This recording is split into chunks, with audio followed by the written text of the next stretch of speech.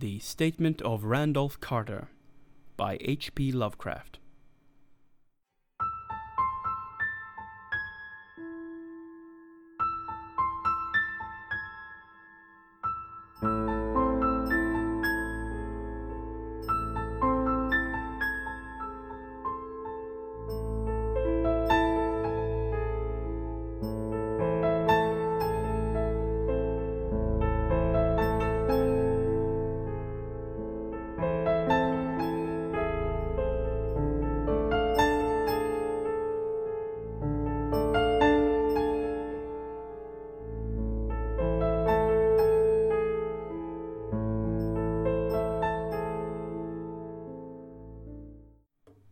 Again I say, I do not know what has become of Harley Warren, though I think, almost hope, that he is in peaceful oblivion, if there be anywhere so blessed a thing. It is true that I have for 5 years been his closest friend, and a partial sharer of his terrible researches into the unknown. I will not deny, though my memory is uncertain and indistinct, that this witness of yours may have seen us together, as he says, on the Gainesville Pike, walking towards Big Cypress Swamp at 11:30 on that awful night. That we bore electric lanterns, spades, and a curious coil of wire with attached instruments, I will even affirm, for these things all played a part in the single hideous scene which remains burned into my shaken recollection. But of what followed, and of the reason I was found alone and dazed on the edge of the swamp next morning, I must insist that I know nothing, save for what I have told you over and over again. You say to me that there is nothing in the swamp, or near it, which could form the setting of that frightful episode. I reply that I know nothing beyond what I saw. Vision or nightmare it may have been. Vision or nightmare, I fervently hope it was. Yet it is all that my mind retains of what took place in those shocking hours after we left the sight of men. And why Harley Warren did not return, he or his shade, or some nameless thing I cannot describe, alone can tell. As I have said before, the weird studies of Harley Warren were well known to me, and to some extent shared by me. Of his vast collection of strange rare books on forbidden subjects, I have read all that are written in the languages of which I am master. But these are few, as compared with those in languages I cannot understand. Most, I believe, are in Arabic, and the fiend-inspired book which brought on the end, the book which he carried in his pocket out of the world, was written in characters whose like I never saw elsewhere. Warren would never tell me just what was in that book. As to the nature of our studies, must I say again that I no longer retain full comprehension? It seems to me rather merciful that I do not, for they were terrible studies, which I pursued more through reluctant fascination than through actual inclination. Warren always dominated me, and sometimes I feared him. I remember how I shuddered at his facial expression on the night before the awful happening, when he talked so incessantly on his theory, why certain corpses never decay, but rest firm and fatten in their tombs for thousands of years. But I do not fear him now, for I suspect that he has known horrors beyond my ken. Now I fear for him. Once more I say, I have no clear idea of our object on that night. Certainly it had much to do with something in the book which Warren carried with him, that ancient book in undecipherable characters which had come to him from India a month before. but I swear I do not know what it was that we expected to find. Your witness says he saw us at 11:30 on the Gainesville Pike, headed for Big Cypress Swamp. This is probably true, but I have no distinct memory of it. The picture seared into my soul is of one scene only, and the hour must have been long after midnight, for a waning crescent moon was high in the vaporous heavens. The place was an ancient cemetery, so ancient that I trembled at the manifold signs of immemorial years. It was in a deep, damp hollow, overgrown with rank grass, moss, and curious creeping weeds, and filled with a vague stench which my idle fancy associated, absurdly, with rotting stone. On every hand were the signs of neglect and decrepitude, and I seemed haunted by the notion that Warren and I were the first living creatures to invade a lethal silence of centuries. Over the valley's rim, a wan, waning crescent moon peered through the noisome vapors that seemed to emanate from unheard-of catacombs, and by its feeble, wavering beams I could distinguish a repellent array of antique slabs, urns, cenotaphs, and mausoleum facades, all crumbling, moss-grown, and moisture-stained, and partly concealed by the gross luxuriance of the unhealthy vegetation. My first vivid impression of my own presence in this terrible necropolis concerns the act of pausing with Warren before a certain half-obliterated sepulchre, and of throwing down some burdens which we seemed to have been carrying. I now observed that I had with me an electric lantern and 2 spades, whilst my companion was supplied with a similar lantern and a portable telephone outfit. No word was uttered, for the spot and the task seemed known to us, and without delay we seized our spades and commenced to clear away the grass, weeds, and drifted earth from the flat, archaic mortuary. After uncovering the entire surface, which consisted of 3 immense granite slabs, we stepped back some distance to survey the charnel scene, and Warren appeared to make some mental calculations. Then he returned to the sepulchre, and using his spade as a lever, sought to pry up the slab lying nearest to a stony ruin, which may have been a monument in its day. He did not succeed, and motioned to me to come to his assistance. Finally, our combined strength loosened the stone, which we raised and tipped to one side. The removal of the slab revealed a black aperture, from which rushed an effluence of miasmal gases so nauseous that we started back in horror. After an interval, however, we approached the pit again, and found the exhalations less unbearable. Our lanterns disclosed the top of a flight of stone steps, dripping with some detestable fluid of the inner earth, and bordered by moist walls encrusted with nitre. And now, for the first time, my memory records verbal discourse. Warren, addressing me at length in his mellow tenor voice, a voice singularly unperturbed by our awesome surroundings. "I'm sorry I have to ask you to stay on the surface," he said, "but it would be a crime to let anyone with your frail nerves go down there. You can't imagine, even from what you have read and from what I told you, the things I shall have to see and do. It's fiendish work, Carter, and I doubt if any man without ironclad sensibilities could ever see it through and come up alive and sane.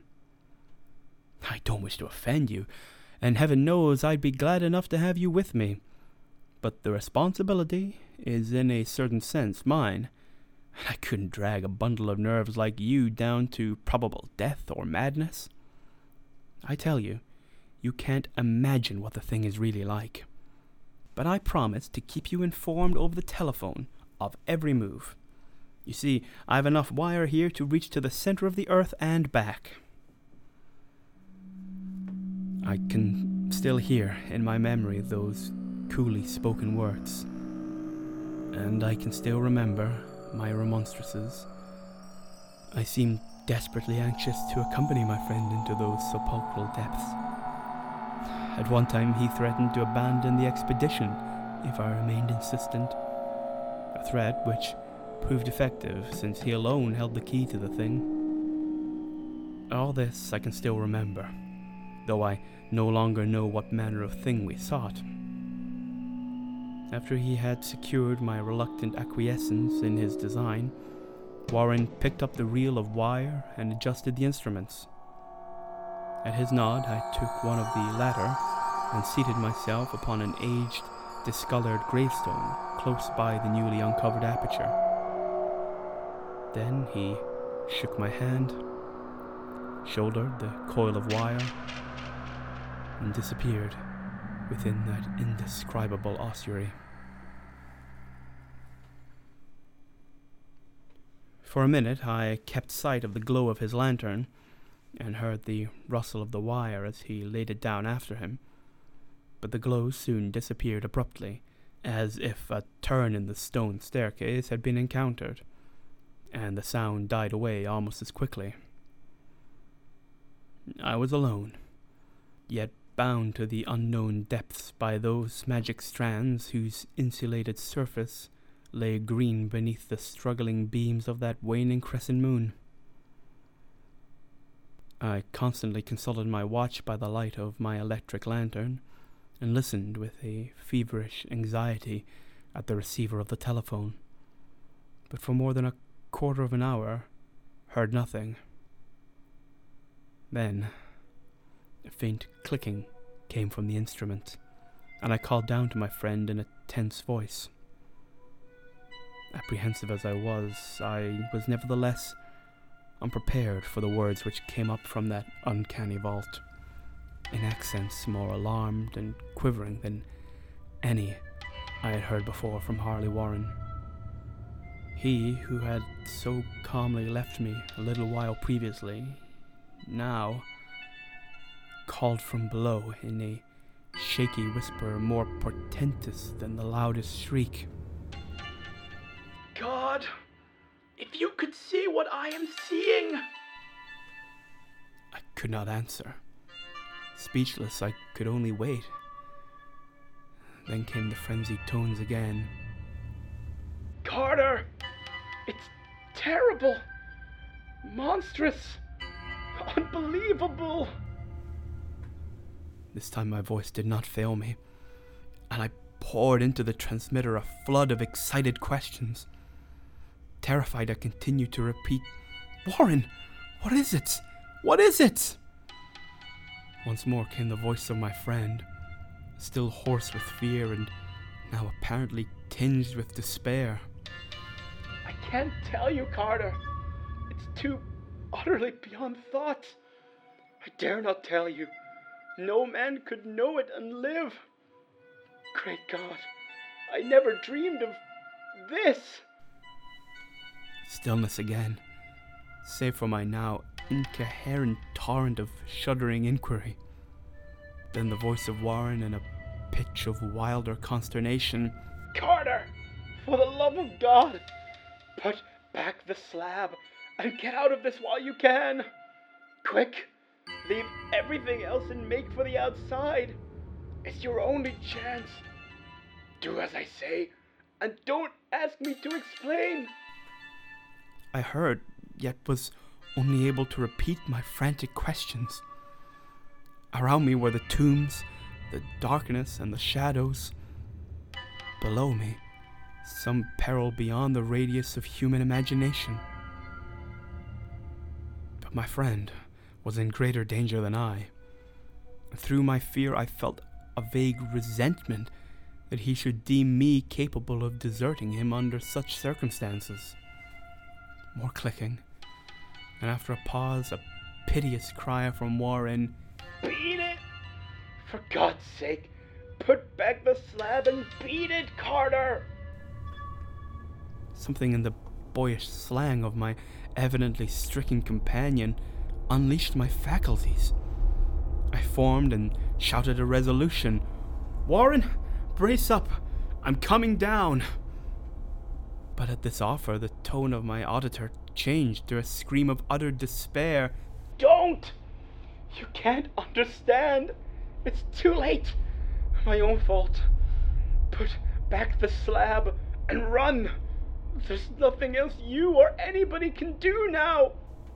The tone changed again, this time acquiring a softer quality, as of hopeless resignation. Yet it remained tense through anxiety for me. Quick, before it's too late. I tried not to heed him, tried to break through the paralysis which held me, and to fulfill my vow to rush down to his aid. But his next whisper found me still held inert in the change of stark horror. Carter, hurry. It's no use.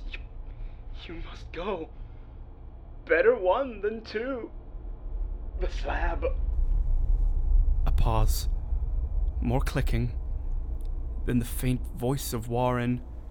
Nearly over now. Don't make it harder. Cover up those damn steps and run. For your life. You're losing time. So long, Carter. Won't see you again. Here Warren's whisper swelled to a cry that gradually rose into a shriek fraught with all the horrors of the ages. Curse these hellish things! Legions! My God! Beat it! Beat it! Beat it! After that was silence. I know not how many interminable aeons I sat stupefied, whispering, muttering, calling, screaming into that telephone. Over and over again through those aeons I whispered and muttered, called, shouted, and screamed, "Warren! Warren, answer me! Are you there?"